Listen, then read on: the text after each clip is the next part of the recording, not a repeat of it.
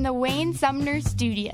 My recommendation is in honor of the British Bodie McBoatface. It's Sonny McCarface. Broadcasting live in Boone, North Carolina on 90.5 WASU FM. You're driving and you think you start getting hungry and you're like, oh, I have a Dunkin' Donuts app on my car.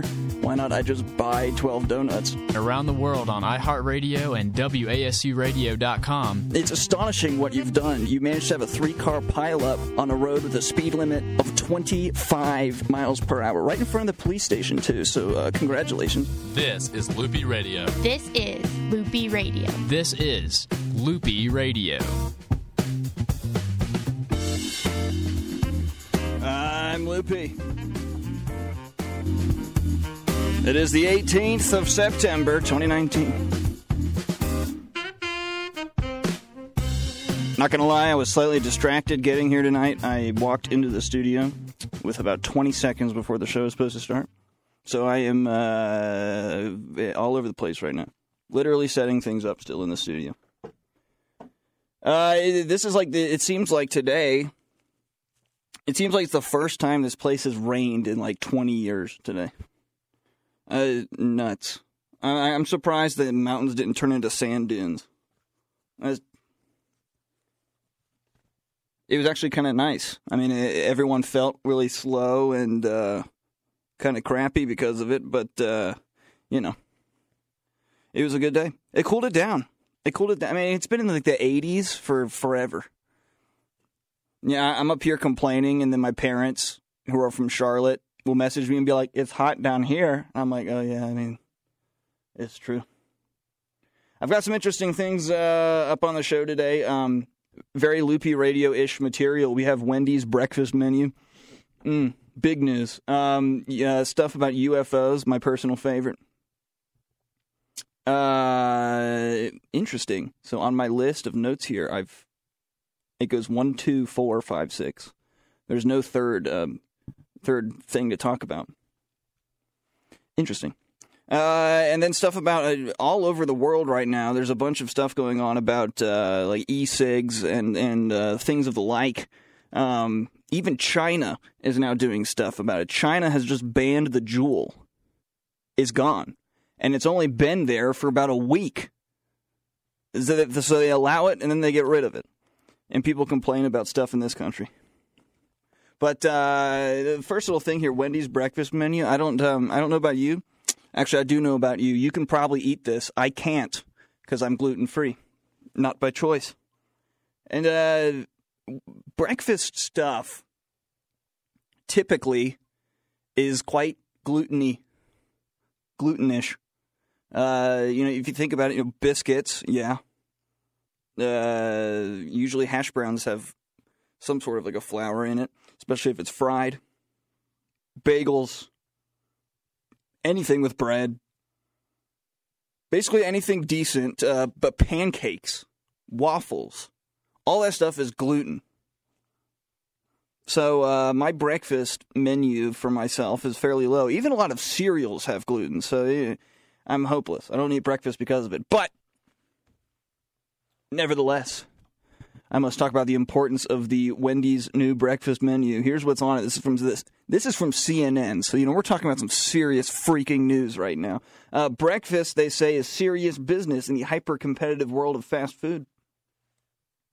I think about when I was a kid, I grew up in a house with three boys and 2 parents, But the kids were 3 boys, and so every now and then, one of us got to go to breakfast with our dad.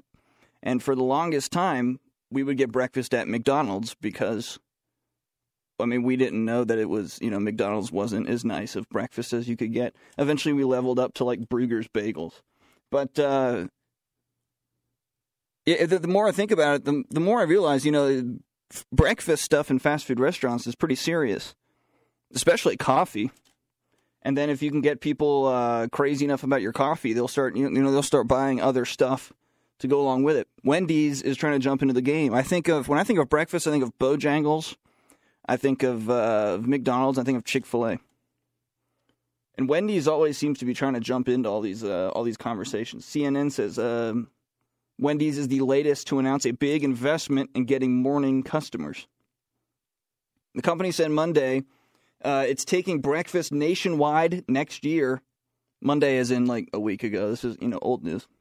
But they announced about a week ago that it's taking breakfast nationwide next year with a new menu inspired by its afternoon menu.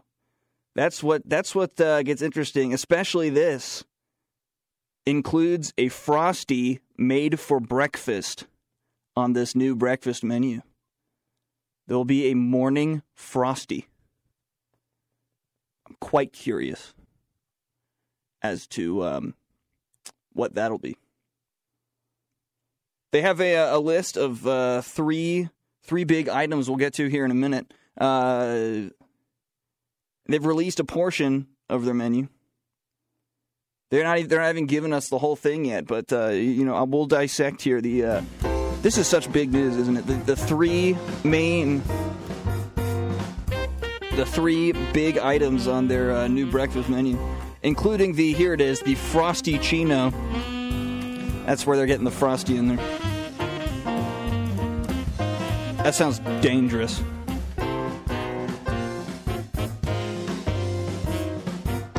I'm loopy.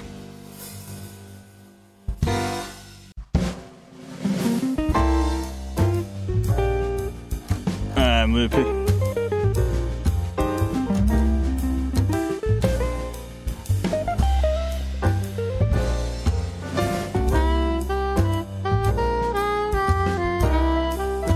If I'm not mistaken, I believe it was yesterday. Yesterday was National it's like Cheeseburger Day, or maybe that was Monday, or maybe that was today. My producer is saying it's today, so we're just gonna go with today. Freaking National Cheeseburger Day. I was so tempted. I guess today's been a really long day because I honestly feel like this temptation was days ago, but it must have been today. I was tempted to go get a cheeseburger. Maybe I really should have gotten one because now my brain is just broken. And I can't remember if today was yesterday, or if yesterday is today, tomorrow, or I don't know. Wow, now I really need a hamburger. That'll put me to sleep real quick. National Cheeseburger Day. It really seems to be no coincidence. I rarely ever hear like today is National whatever day. But I feel like it's no coincidence that on Facebook right now, a lot of the ads targeted to me are about hamburgers and cheeseburgers and just pictures of just ridiculously massive cheeseburgers with stuff melted so much on it. It looks like they put it in the microwave for like 5 minutes and just let it all melt down. I mean, it's tempting, but you look at it and you're like, that must be at least 400 million calories. Minimum. I mean, you throw one of these massive hamburgers in a power plant, you'll power a city for like 6 years. But similarly, kind of on that vein here, Wendy's is, they're known for their square-ish hamburgers. Fast food chain. Haven't eaten there in a long time because I'm gluten-free, unfortunately. Used to eat there all the time when I was younger. My grandfather was obsessed with that place. They're coming out with a breakfast menu across the whole country. They've been testing it. They haven't released everything quite yet. This is from CNN, so it's the word of God. They've released a portion of it. Here are three pretty big items that will be on this menu. The first is a honey butter chicken biscuit, as opposed to just chicken biscuit. Honey butter. It's they describe it as a buttermilk biscuit with a fried chicken sandwich in between with whipped honey butter. So, that's a way to start your morning. That's some serious. Number two, I already said it earlier, the Frosty Chino. You can see where they got that from. It's a frosty milkshake infused with cold brew coffee. It comes in two flavors, vanilla and chocolate. Who would have thought? And then the third one, this is terrifying.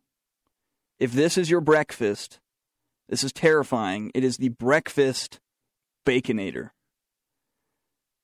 Good Lord, it is an egg, several slices of bacon, a sausage patty, 2 slices of American cheese, and hollandaise sauce.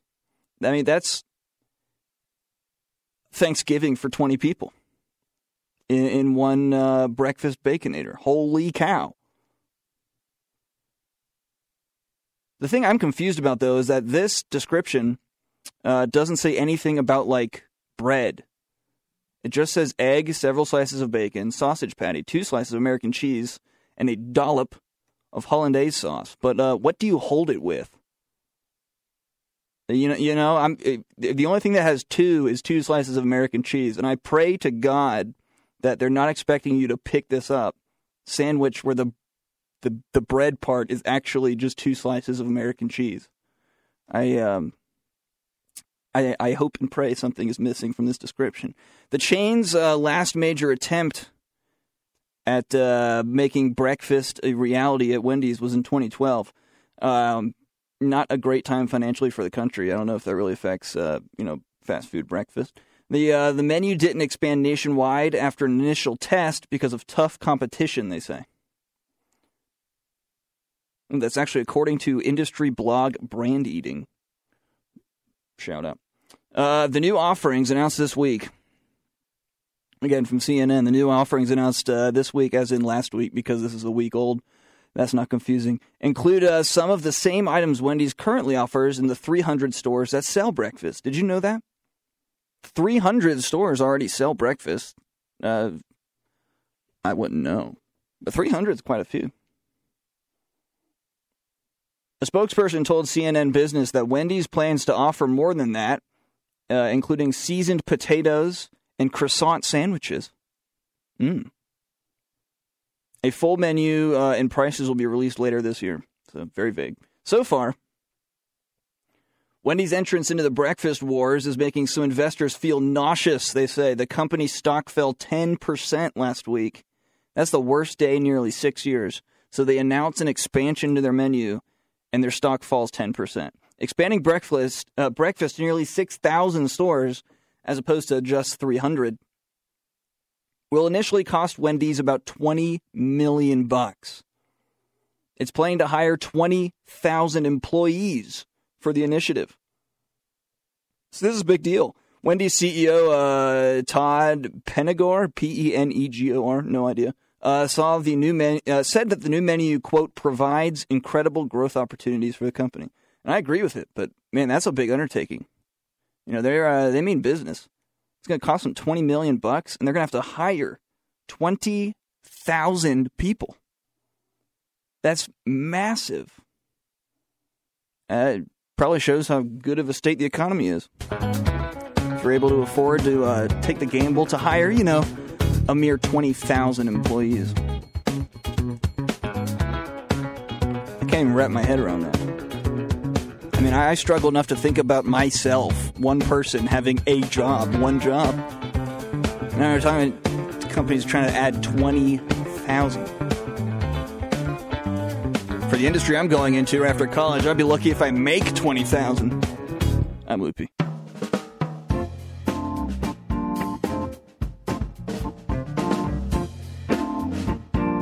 I'm loopy.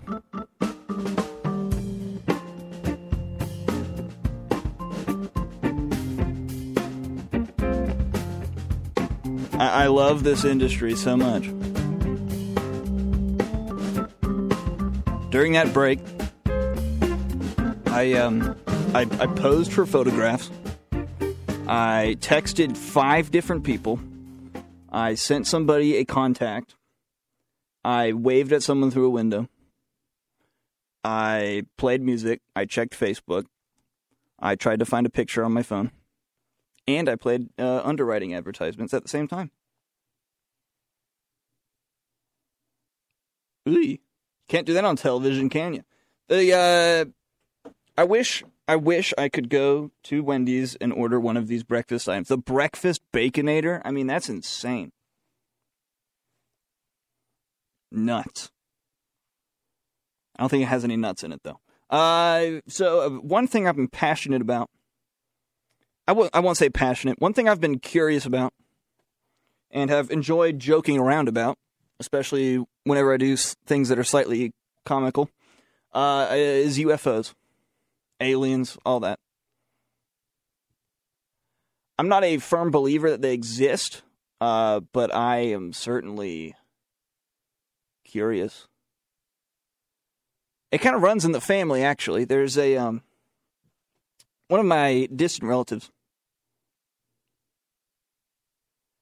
My name, my actual name, is Nate Saunders. I have a distant relative named David Saunders.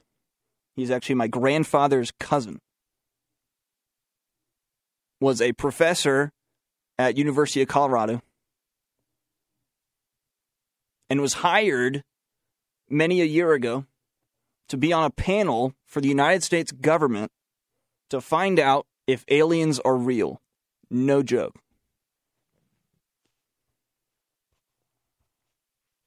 And he found out when he was doing this process that the leader of the group was told by the government to make the answer that aliens do not exist. So they rigged the whole thing. The government hired this group so that they could say they had an outside source, yet the government told the main person what the answer had to be. So my distant relative, David Saunders, called them out on it and was immediately fired, along with 2 other people. Wrote a book called UFOs, ? Yes, ! Not a New York Times bestseller. Not even a Goodwill Times bestseller. I do own a copy. Pages are very yellowed. So, so I have like this tie to extraterrestrial research in my bloodline. So when people reference aliens, I take it personally. Here's a big thing coming out. This was published today. Headline says, UFO videos of mysterious aircraft spotted by military pilots are real, according to the U.S. Navy. Because for the longest time, we'll have these recordings, and the government or the military branches will just say, we can't confirm or deny what's going on here. Because it might be classified, might be foreign power, a bunch of these excuses. Now, the U.S. Navy says that videos captured by U.S. fighter pilots and purporting to show UFOs are real military records of unexplained aerial encounters. That's the first line here from this article from The Independent. And this isn't weirdos saying this. This is the U.S. Navy saying this. They say the provenance, content, and validity of the footage had been subject to a significant debate during its circulation online over a number of years. Where they're talking about certain clips. A spokesman told the blogger John Gilwald Jr., I'm sure you all know of him, of declassified document repository called the Black Vault. He said that, quote, the Navy designates the objects contained in these videos as unidentified aerial phenomena, UAPs, which is basically another way of saying UFOs. They're just not, because UFOs have the context of aliens. UAPs have the context of, we have absolutely no idea. An additional statement that has come out confirmed the service had extended the UAP, unidentified aerial phenomena, designation to 3 videos that were made public over the past few years. Specifically, they're called Go Fast, FLIR1, and Gimbal. So these are on the internet, and I'm sure if you search those terms, you can find exactly what these videos are. And the Navy has said that they are UAPs, unidentified aerial phenomena. They don't know. And it's not us testing some, mystery plane. They don't know. It says in some of the footage, an unknown object was seen to accelerate at apparently impossible speeds.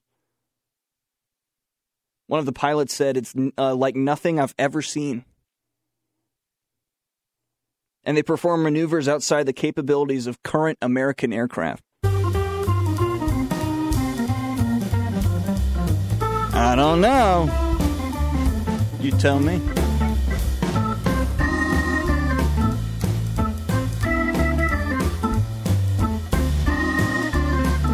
This all seems very fitting with the raid on Area 51 Day. I believe that's this Saturday. During the App State Carolina football game. So, priorities, we got to pick one. I'm Loopy. I'm Loopy.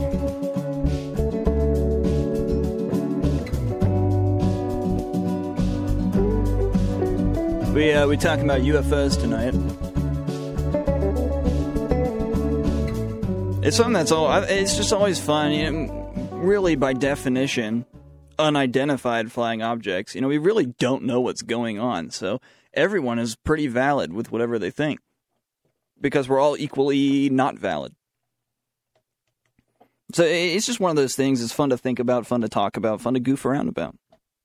Fun to make movies about. And then you start seeing stuff like this article that comes out from The Independent saying that the U.S. Air Force, the U.S. Navy, has basically come out saying that there are videos that they have that have become declassified where it's UFOs. We don't know what it is. Specifically, they call them UAPs, unidentified aerial phenomena. So, I guess that leaves open the gateway for it to be something other than a flying object. It is an aerial phenomena. But still, it's a UFO. It's the same thing. That book, UFOs, yes, exclamation point, by my grandfather's cousin that I talked about earlier. I do have a copy. I believe it's in, I don't think it's up here in Boone. That needs to change. But I took that thing to high school. I had a teacher with a very similar humor to me. And I gave him the book and said, look at this. And he started reading it just to himself, and he's like, holy cow. So for a few weeks, we opened up every class by reading like 5 pages of that book. It was hilarious. And the book covers, it's not just like a bunch of conspiracies. It covers what the process was like and how my grandfather's cousin got fired from this board. And then it dove into some of the actual like UFO stories they investigated. And it leaves it open-ended. It's kind of like a journalistic view of it. It's interesting. It is mighty interesting. And all this is coming out just a few days before the supposed raid of Area 51. Technically, on the internet, that event has been canceled. But you know someone's going to show up. You just know. Some crazy people are going to show up. So it's going to be interesting no matter what happens here. It's going to be worth having in the back of my mind. This article from The Independent was published today. It says, in some of the footage that the Navy has, an unknown object was seen to accelerate at apparently impossible speeds. Fighter pilots said it's like nothing they've ever seen. And these unidentified aerial phenomena perform maneuvers outside of the capabilities of current American aircraft, also known as the best the world has right now. So it's not something we've made, but unidentified aerial phenomena leaves open that it might not be something made. It could be something natural that we just don't understand. But earlier this year, the U.S. Navy unveiled new ways for its pilots to report UAP encounters, which it admitted had become increasingly frequent. That's why they made new measures to report this stuff, because it was happening more than it used to. Joseph Gradisher, spokesman for the Office of the Deputy Chief of Naval Operations for Information Warfare, that's a very long title, and some spokesman who made the most recent statements on UAPs said in April that since 2014, these intrusions had been happening on a regular basis. So for the past 5 years, we've seen a massive spike in very strange things in the sky. He said, we want to get to the bottom of this. We need to determine who's doing it, where it's coming from, and what their intent is. We need to try to find ways to prevent it from happening again. This is coming from the United States military. They said, we want to get to the bottom of this. We need to determine who's doing it, where it's coming from, and what their intent is. This isn't a movie. That's our own military. Talking about basically UFOs. It's absolutely fascinating. In a 2017 interview with the New York Times, retired U.S. Navy Commander David Fravor described an encounter with a UAP in 2004 that left him, quote, pretty weirded out. The strange 40-foot oval craft, quote, accelerated like nothing I've ever seen as he approached it in his fighter jet. A Navy cruiser had been tracking the object, and Commander Fravor encountered it hovering a short distance above the sea over a, quote, boiling disturbance in the waves. Can't make this stuff up, man. After it disappeared, Commander Fravor and his wingman were ordered to fly to a different area 60 miles away, but were told the craft had beaten them to it before they had traveled 1/3 of the distance. When they arrived, the object had disappeared. The Times reported that Commander Fravor's account related to one of the 3 videos recently addressed by the Navy. So that's one of the Go Fast FLIR-1 and Gimbal videos is this instance. It's weird.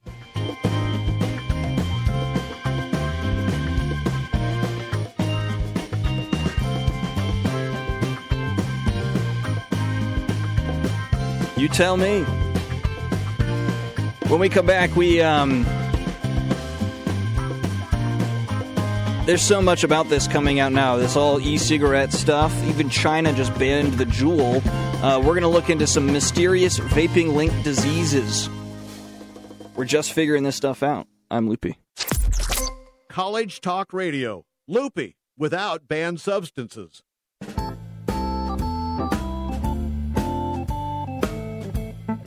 I'm Loopy.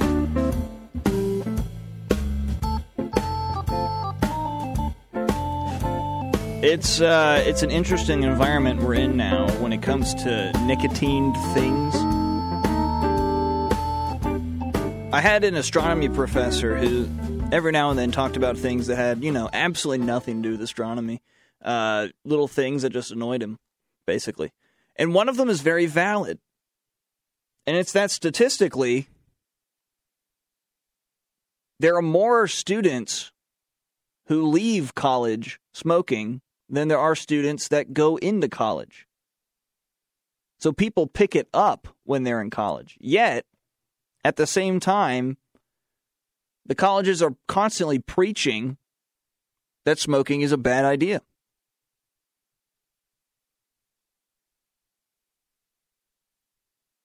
And college kids are very, very, very influential.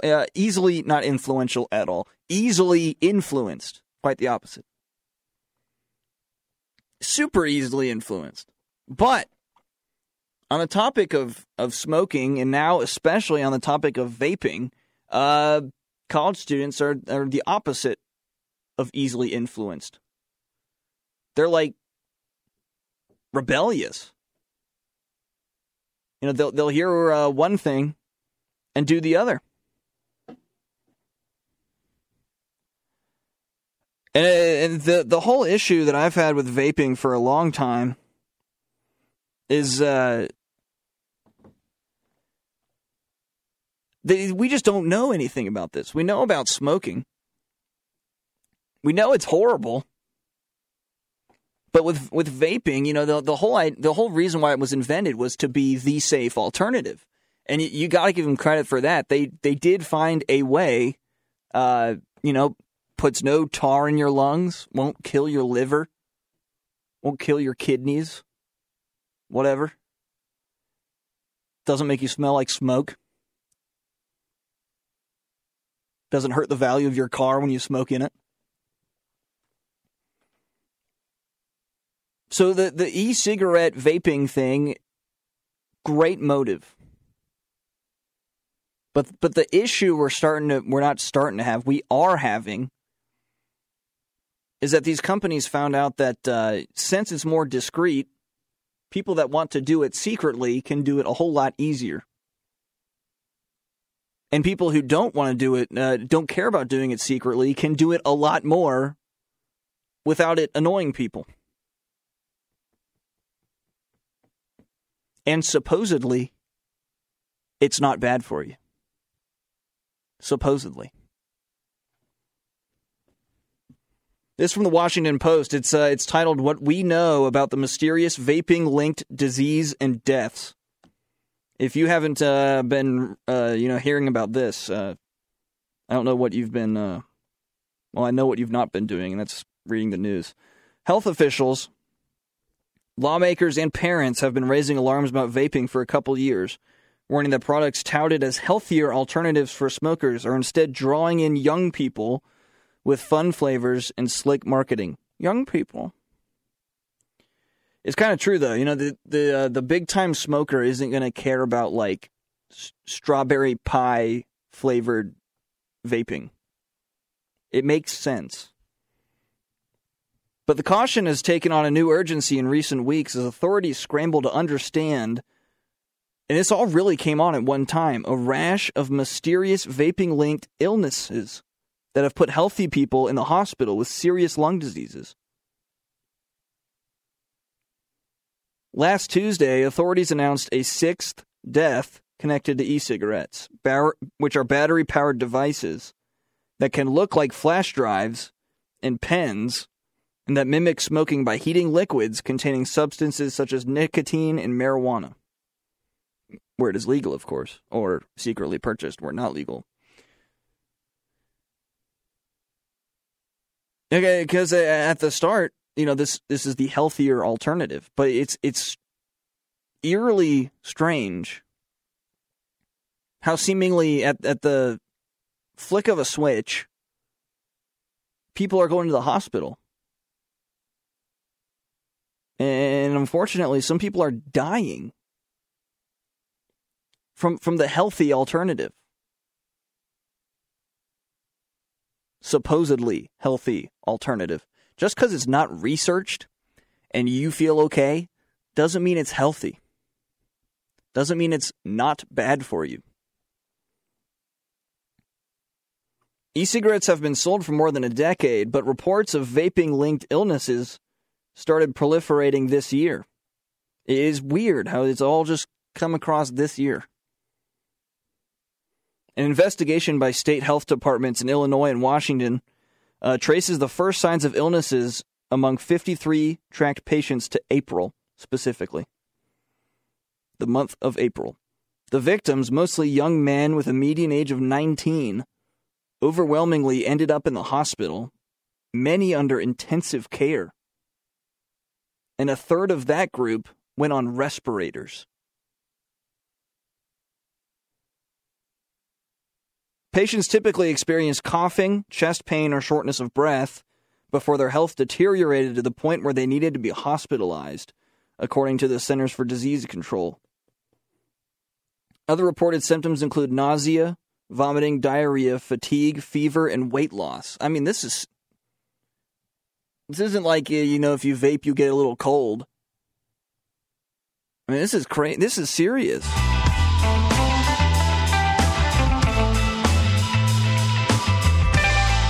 And it's just bizarre how they can trace this back to the month of April. And we've had this stuff for a decade. What's the difference? What changed?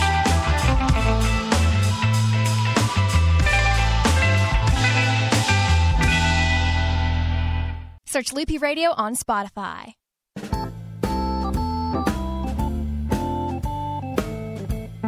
Deja vu.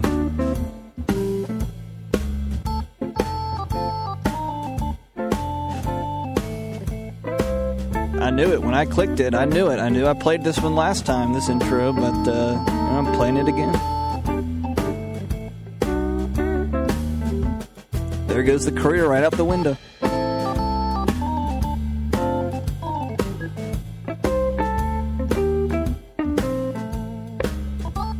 This whole e-cigarette thing is it's sad and baffling. This was supposed to be the safe thing, right?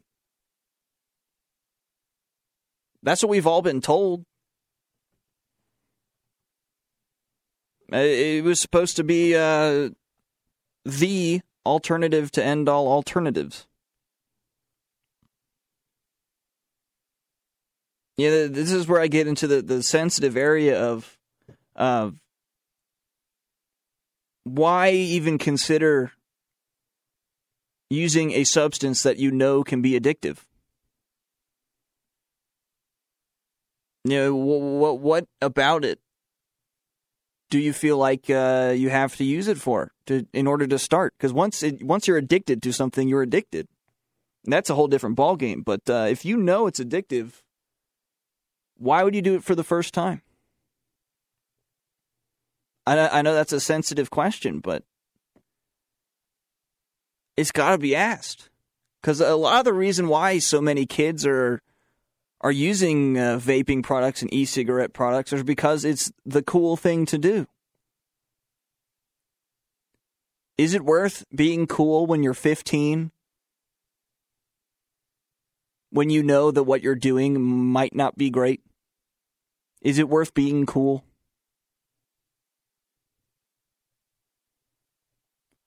Because as someone who is seen as not cool whatsoever at 15, it's better to be cool when you're older.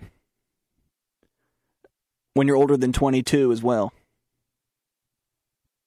It's cool to keep getting cooler.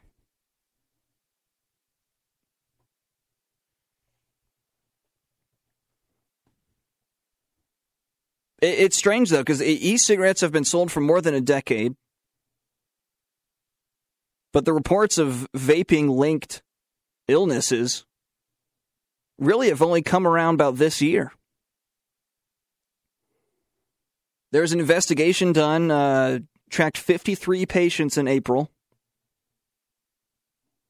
They're mostly men, median age of 19. A lot of them ended up in the hospital. Many of those in intensive care, and a third were on respirators. I mean, this isn't like... this is serious. Many victims have ended up with what's called acute respiratory distress syndrome. It's a life-threatening condition in which fluid builds up in the lungs and prevents the oxygen people's bodies need to function from getting to the bloodstream. So for whatever reason, the body decides to put fluid in the lungs, and the only correlation they're finding between all these people is that they're vaping. It's bizarre. The Washington Post's Lena Sun chronicled one Utah man's experience with the disease. Says that within days, Alexander Mitchell had gone from being a 20-year-old hiking enthusiast to being kept alive by two machines forcing air into and out of his lungs and oxygenating his blood outside of his body. That all happened within days.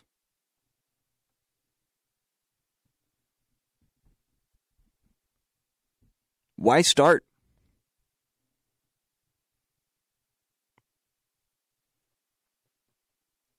That's all that comes into my mind.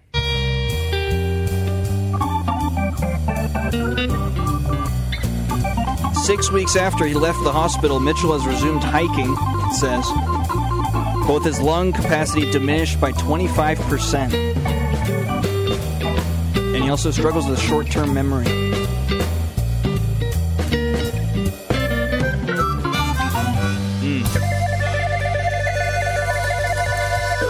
I'm Loopy.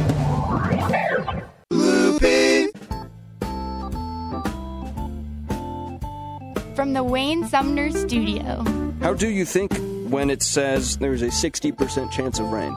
Because usually when there's like a 60% chance of rain, it rains some, which would mean if it's raining, it's a 100% chance of rain, but it's really a 60% chance of rain. So what is it really talking about when it says 60%? Like if it's 90%, you expect it to rain, but it's 90%. That's not 100%. But we all know it's going to rain when it's a 90% chance of rain. So that's 90% as opposed to 100% of what if it's going to rain? I don't know. Broadcasting live in Boone, North Carolina. If the average of the Earth is going up by 3 degrees, and Charlotte, North Carolina's average has gone up by like 10, apparently, that means somewhere else it's going down 7. This is Loopy Radio, Hour 2. I'm Loopy.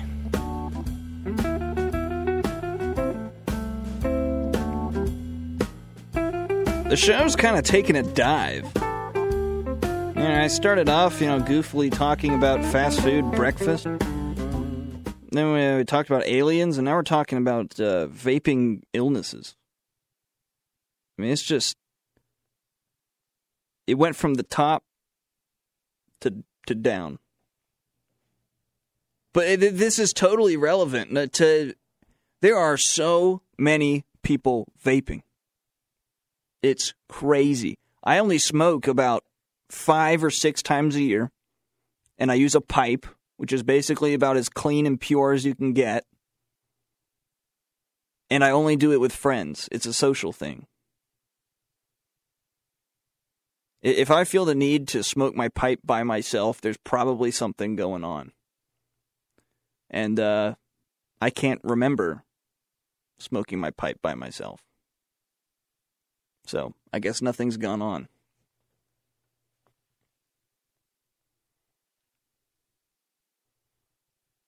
But finally, we're getting to the position where we're starting to accumulate some data and some ideas on what vaping actually does to the human body. I'm so tired of people saying like, this new thing has come out and it's great and perfect and there's nothing, nothing harmful about it, nothing wrong about it. The reality of it is we just don't know. It could be great for you. Could be terrible for you. It could be neutral. We don't know. And unfortunately, in the case of vaping, it seems like it might be a not good for you. Now, is it a good alternative to like chain smoking? That's certainly a decent question. It's still worth figuring that out. But the vaping situation, there's just such a higher nicotine concentration that really does one big thing. It's just way more addictive. And you want it more. But the problem is that it already has more nicotine to begin with, so that increases your amount, and then you're doing it more, so that increases it, you're like exponentially increasing it. The amount of nicotine consumption. And that's the addictive part. This article from the Washington Post says that the first death to a vaping-related illness was recorded on August 23rd in Illinois. At that time, federal and state officials were investigating almost 200 cases of this vaping-related sickness in 22 states. About 2 weeks ago, Oregon officials announced a second death.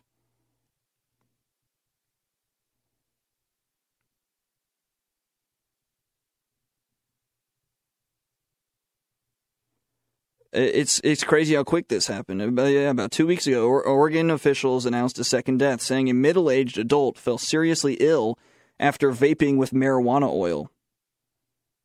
It was the first casualty linked to a store-bought product. So that was sold legally in a store. 3 more deaths were soon disclosed in Indiana, Minnesota, California, and now Kansas. Officials say they are not sure why the afflictions are just now surfacing. We don't know what the change was. Sean Callahan, a physician at the University of Utah, said you have a lot of otherwise healthy young people suddenly arriving with fast-developing pneumonia in emergency rooms. And that will raise red flag in a hurry. The physician said, quote, "This is new."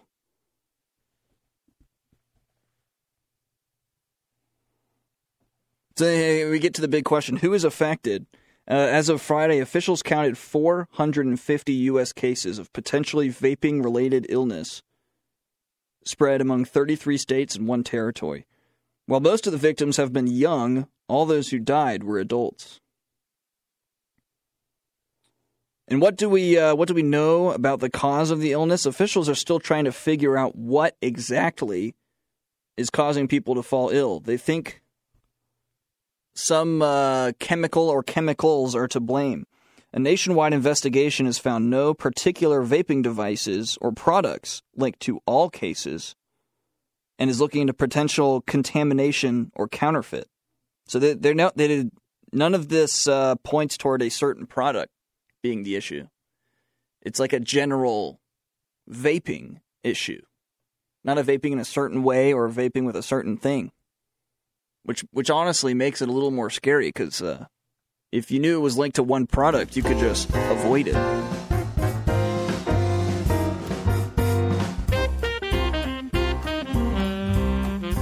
We're starting to get some policies, though, up in New York. New York has already banned it, I believe.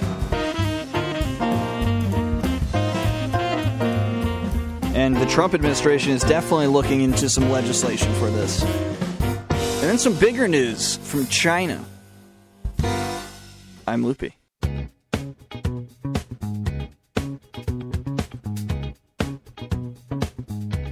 I'm Loopy.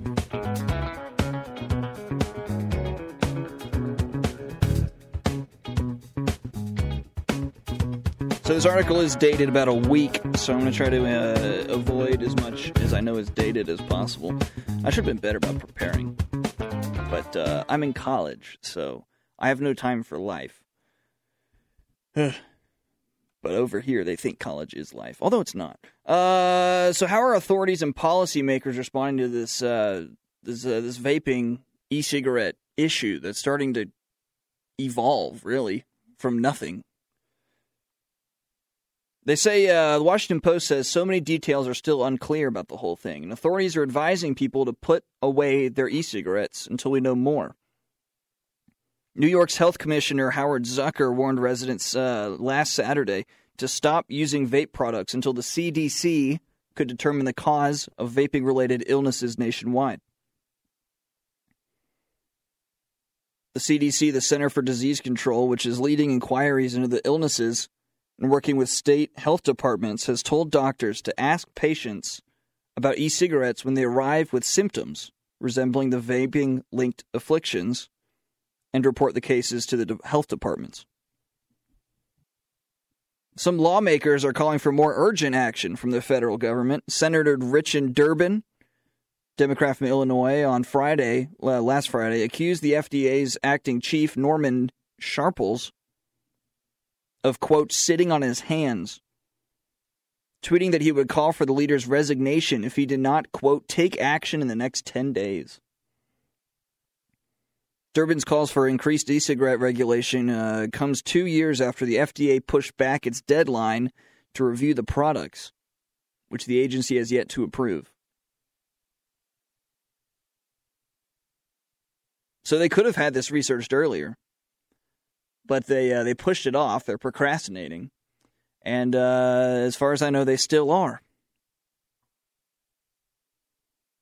Vaping, the commonality of it, vaping has risen dramatically in popularity around the world.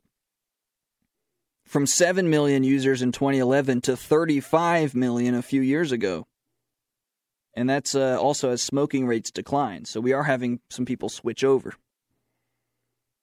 Tobacco and cigarette company Altria, A-L-T-R-I-A, Altria Group, estimated nearly 14 million nicotine e-cigarette users in the United States earlier this summer. Wow. 14 million. Another study found last year that more than half of American adult e-cigarette users are under 35 years old. So that generation, 35 and younger, stoking concerns about vaping among young people. Studies showing vaping's popularity among teens sparked particularly worrying last year. About 37% of 12th graders reported vaping over the past year in one government-funded survey.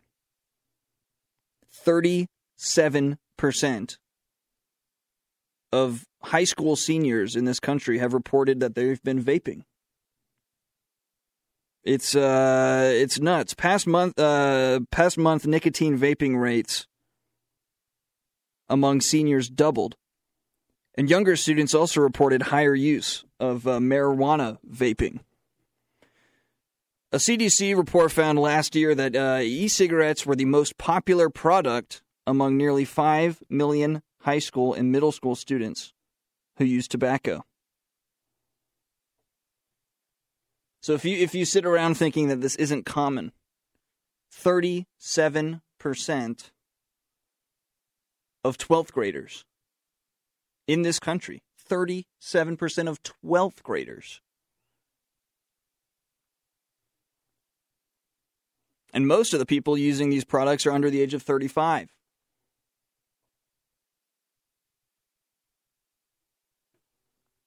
Absolutely nuts.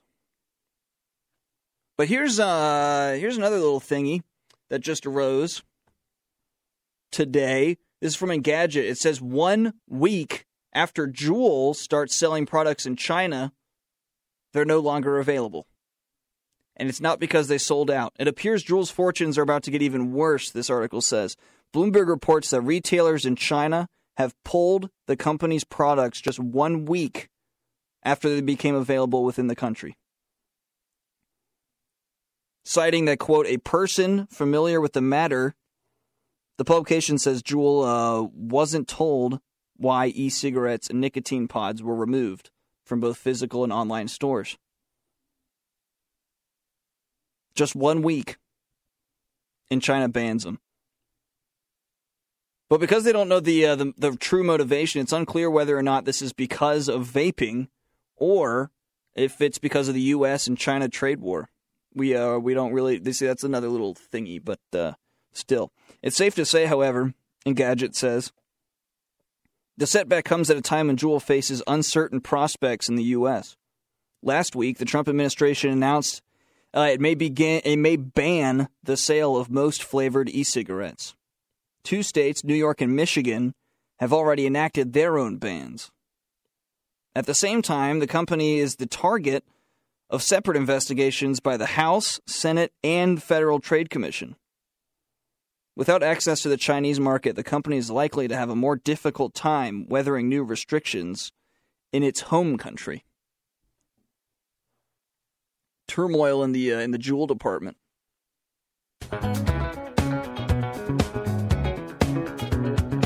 I mean, I know plenty of people that have these things. Plenty of people. And it's expensive, honestly.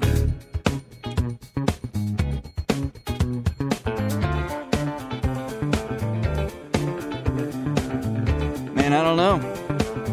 I know I wouldn't do it. The sad reality of the cloud when we come back. I'm Loopy.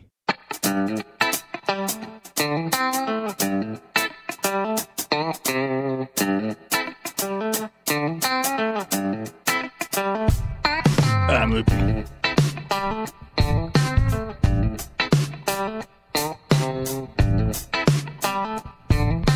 So we get to this school place, and we are immediately told several things. Well, one is that we're special, and the second is that paper is evil.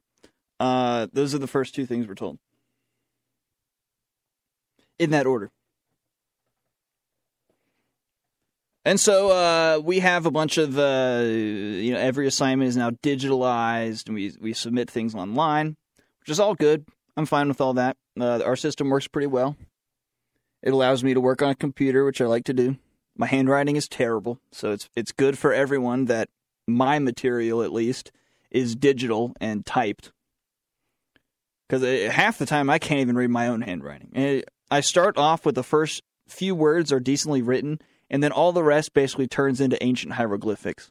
And I have to decipher what I wrote as I'm reading. And I know I'm not the only person like this. Now, my boss also has his handwriting looks more stylish than mine, but we're both pretty notorious for not being able to actually read what we wrote. It's like we're writing a fake language, but it's actually supposed to be English. So we'll be in a meeting and just be like, I have a note here and I don't know what it is. And we'll sit there for 5 minutes, try to figure out what it is. And we're like, whatever.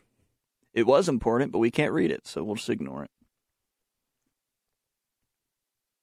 But something that has been largely ignored, there are actually a lot of things here that are largely ignored when it comes to saving this planet.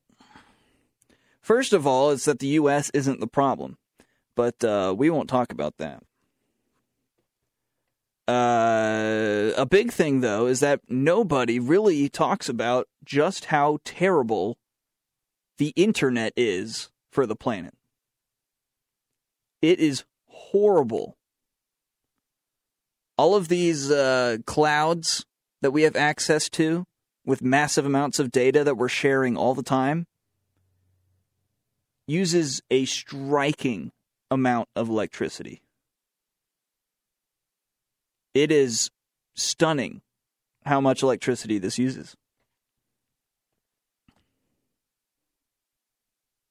Have you heard of this? Despacito, the music video? Despacito, it has set an internet record in April of 2018 when it became the first video to hit 5 billion views on YouTube. And I checked the other night, it is now up to 6.4 billion views. In the process, Despacito reached a less celebrated milestone. It burned as much energy as 40,000 U.S. homes use in a year. The internet isn't this magical fairyland that doesn't have consequences and repercussions. A lot of people just don't understand how the internet works, but guess what? If it wasn't for electricity, there would be no internet. In order for that video to get 5 billion views, it used as much energy, electricity, as it takes to power 40,000 U.S. homes for a year. Just so people could watch a music video. That's just one video. That's relatively short. That's not streaming, binge watching in a Netflix series. I wonder right now, since it's so popular, just how much electricity the show Friends is using through Netflix. This is from Fortune.com. It says computer servers, which store website data and share it with other computers and mobile devices, create the magic of the virtual world, the cloud. But every search, click, or streamed video sets several servers to work. A Google search for Despacito activates servers in 6 to 8 data centers around the world, consuming very real energy.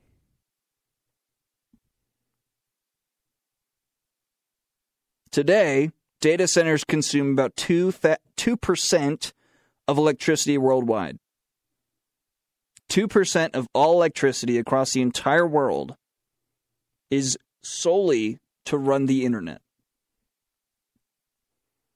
And that could rise to 8% of the global total by 2030. U.S. data centers consumed 70 billion kilowatt hours of electricity in 2014.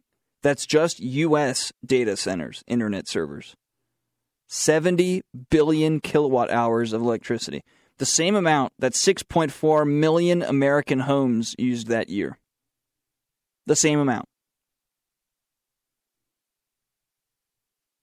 So keep this in your mind as we're going. What's worse, running the internet, running these servers for the cloud, or using a little bit of paper? Data centers need electricity to power their servers, to power their storage equipment, their backups, and most really importantly, the cooling infrastructure.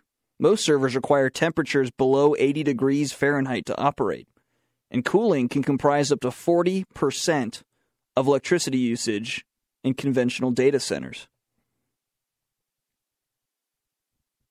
It's an engineering masterpiece, these data centers, but holy cow, electricity. You should just use some solar panels. I think the weather in Boone today proved that one wrong. Deborah Tan, the director of Hong Kong-based nonprofit China Water Risk, says, quote, people don't think about the backed consequences of Netflix streaming. People don't think about the back-end consequences of Netflix streaming. The information and communications technology sector is one of the most power-hungry sectors going forward. The global shift towards what Tan calls, quote, cloud-based societies, the U.S. is already one of them, and the rise of tech like 5G networks, robotics, and artificial intelligence and cryptocurrencies means electricity consumption in data centers will keep surging. The internet is not a magical fairyland run on nothingness.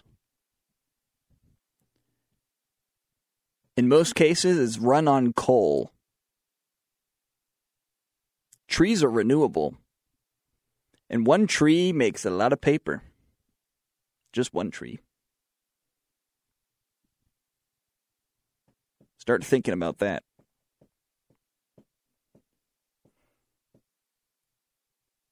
Data's massive carbon footprint. I like that. Written on this article. Because servers are housed in nondescript data centers rather than factories with billowing smokestacks, the size of their carbon footprint is easily overlooked. Because it's techie and cool, and Google and Apple,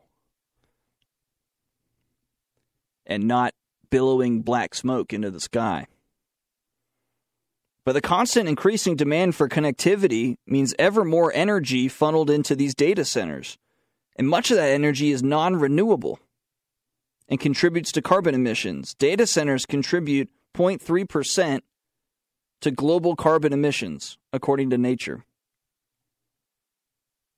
And the information communications technology sector as a whole contributes over 2% of global carbon emissions. And these numbers will increase, for sure. The U.S. is home to 3 million data centers. Think about that. 3 million data centers, or roughly one for every 100 Americans. A large number are clustered in Loudoun County in Northern Virginia. I know there's one outside Charlotte as well. Tech giants like Amazon, Microsoft, and Google operate data centers there. And county officials claim that 70% of the world's internet traffic flows through that area's data centers. There's a reason for it. We'll get there in a second. Only 12% of Amazon's Loudoun County data centers and 4% of Google's are powered by renewable energy. That's not much. And that's all despite their pledges to shift to 100% clean energy. Whatever clean energy is. You tell me. The region's low commercial electricity rates make it an attractive site for power-guzzling data centers. There's a reason why they're all in Loudoun County, Virginia. It's because the power's cheap. Deborah Tan of China Water Risk, who I mentioned earlier, says that American tech firms with a global presence like Google and Facebook must step up their existing commitments to clean energy, as must Chinese tech companies like the ones that source 67% of their energy from coal in 2017. 67% of their energy came from coal, the big ones in China. China's data center industry is the world's second largest, comprising 8% of the global market. But here's the thing to really think about that we're covering a bit in one of my internet classes I'm in, and it's that data, this putting together of data for the internet, it's never going to end until the internet ends or changes. whatever that would look like. This is from Fortune.com. It says the internet's, quote, never-ending creation of data explains why electricity demand in data centers will likely surge in the future, says Huawei researcher Anders Andre. That's an interesting name. Who cites more advanced video, 5G networks, AI training, holographs, and cryptocurrency mining as some of the drivers of this increase of data that will not stop. The energy consumption of Bitcoin mining, which is a very interesting topic, has been a concern for many watching the rise of cryptocurrencies, and analysts have said Bitcoin mining consumes around 0.3% of global electricity. Just Bitcoin mining alone consumes 0.3% of global electricity. This stuff can't be ignored. In China, the government is starting to crack down on the practice. Authorities in China's Inner Mongolia province said earlier this month that they will no longer support the crypto mining industry, though they did not issue an official ban. So, take whatever you get from China. Inner Mongolia's cheap electricity, thanks to a wealth of coal, is what drew crypto miners to the far-flung province. In China, data centers get 73% of their power from coal and 23% from renewable sources. Again, nothing is perfectly clean. The country's clean energy industry is still developing, so there's a lack of infrastructure compared to the coal power sources, which are relatively cheap and abundant. This is for China. China accounts for half of the global coal consumption. People, the U.S. is not the problem. When it comes to carbon emissions and global warming and all this stuff that we are preached about, that we stink in college and we're killing the planet, it's not us. So stop trying to make me feel bad. It's annoying. And this internet thing that you can't live without, it's pretty terrible too. I'm Loopy. App State's godfather of talk radio.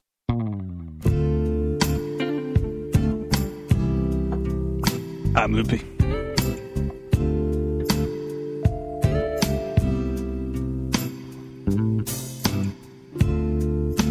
So the internet is evil.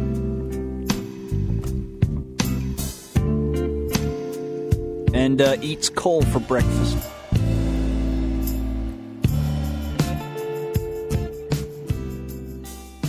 But really, it's not like the U.S.'s problem that the Earth is going to be so hot in 3 minutes that we'll all melt. It's not the U.S.'s problem. And frankly, it's kind of like how with the e-cigarette situation, it was so new, and it still is so new, we don't know the negative aspects until it's kind of too late for some people. I feel like the internet shares a lot of that situation. I mean, we get all these cloud servers, and we're like, ooh, look, paperless, no paper. Paper is evil. We have to cut down trees, and dang it, we have to wait 15 years for another one. Too bad the world isn't massive. Too bad we can't grow trees almost everywhere. So we get this internet thing so that we can save the trees, so that we don't offend them. And, yeah, it takes electricity to run the internet. And not only does it take electricity to run the internet, crap, making all these servers uses a lot of rare earth materials that are horrible to mine and is illegal to do so in the United States. So we make them do it in China and Africa because we're nice to the planet by not doing it in the U.S. Oh, wait, hold on. The internet's actually, when we use it this much, it's terrible for the planet. Oh. Good luck being eco-friendly. Good luck. If you're creating something, you are using something. And chances are these days, somebody isn't going to like what you're using. Somebody's going to find an excuse or a reason to say what you're doing is bad for the planet.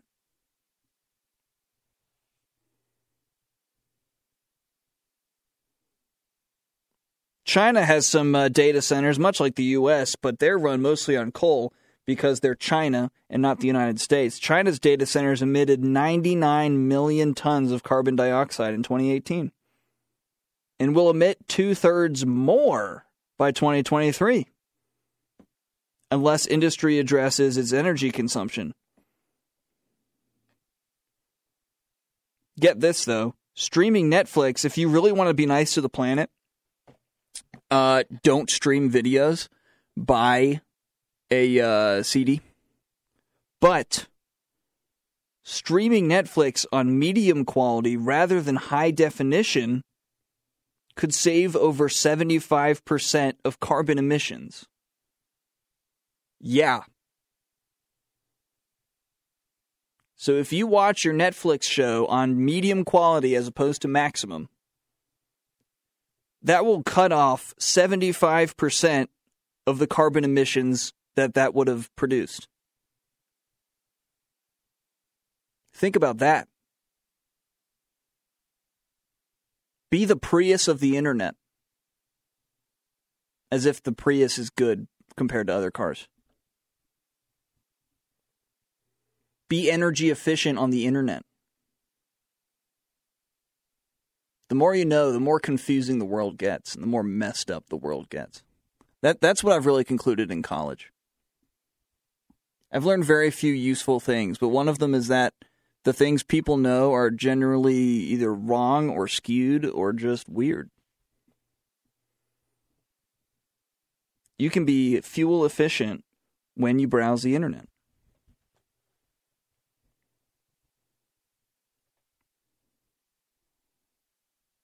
It's just funny. There's so many things about the internet and about all this technology we just don't know. We don't understand. And a lot of people, frankly, most people don't care. I'm in an internet class right now, an internet studies class. And basically the whole class is we read some pages in a book about somebody's guess of what the future is like. Called themselves a futurist. Somehow they make money doing this. We read some pages from their book that's completely speculation, and then we show up to class and just speculate together. It's like group speculation therapy. We all just sit around and talk about what we think will happen in the future. And this is a class, and it's costing me money. But I have to have it in order to graduate with a broadcast journalism degree. So you explain that to me. Just sit around and talk about things that we have no answers for and no basis behind. And frankly, no understanding, and I'm not learning anything. Here's something I have learned, though, recently. This is one of the weirdest fusions I've ever seen. It has to do with Pizza Hut and Cheez-It. Now, I remember the first time I ever witnessed like the Cheesy Bites crust from Pizza Hut. I don't know if I've ever had it, but I've witnessed it. And it looked absolutely stunningly gorgeous. Those are the words I have for it. I can't eat anymore because I'm gluten-free, but it looked like two things. It looked like heaven on earth, and it looked like clogged arteries. And sometimes it's worth it. Sometimes, you know what you're putting in you, and it's good and bad at the same time.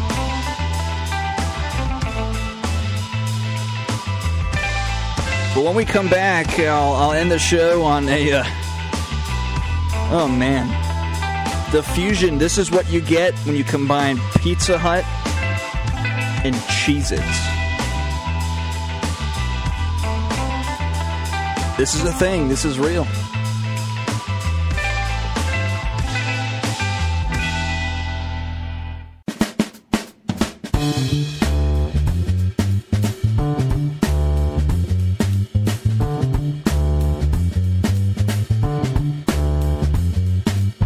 I'm loopy.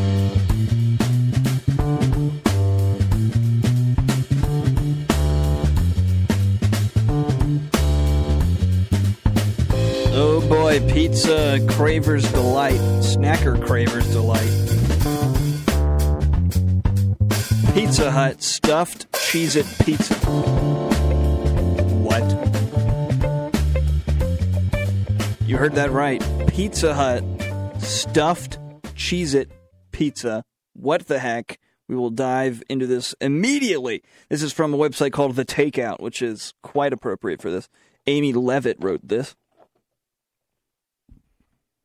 I mean, wow, this came out yesterday. Pizza Hut is planning to release a stuffed Cheez-It pizza. I mean, there's so many questions to be asked about this. Like, would the Cheez-Its be scattered across the top? Like Doritos on a Quad Cities pizza? You know, is it going to be like a pizza where you get Cheez-Its and, like, that's a topping? But this is called the stuffed Cheez-It pizza.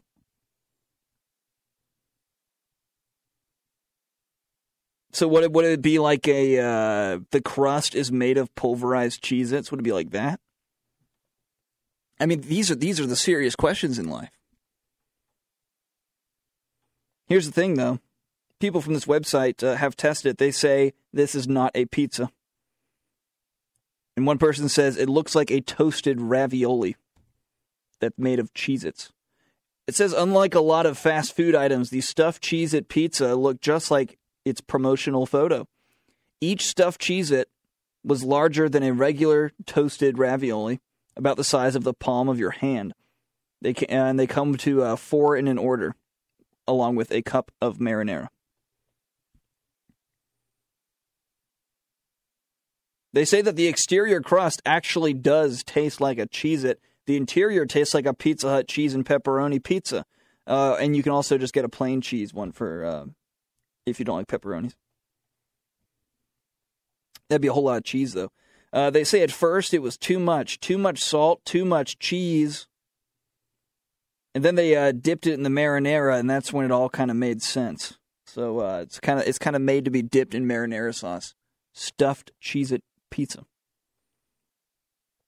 They say, though, that the only true flaw when they tested it was the crust. The other thing that makes Cheez-Its so compulsively snackable, they say, besides the cheese, is the crunchiness. They say the contrast between the crust and the cheese is also one of the things that make pizza, and also true about toasted ravioli, so great. They say that in this case of the stuffed Cheez-It pizza, there's really no crunch. It's like a soft Cheez-It with pizza on the inside. So, go for it. There are times, and this is one of them, where it's good for my own health that I have to be gluten-free. Because I would eat this. And I'd probably eat a lot of it. To like the point where they would give me stock in the company.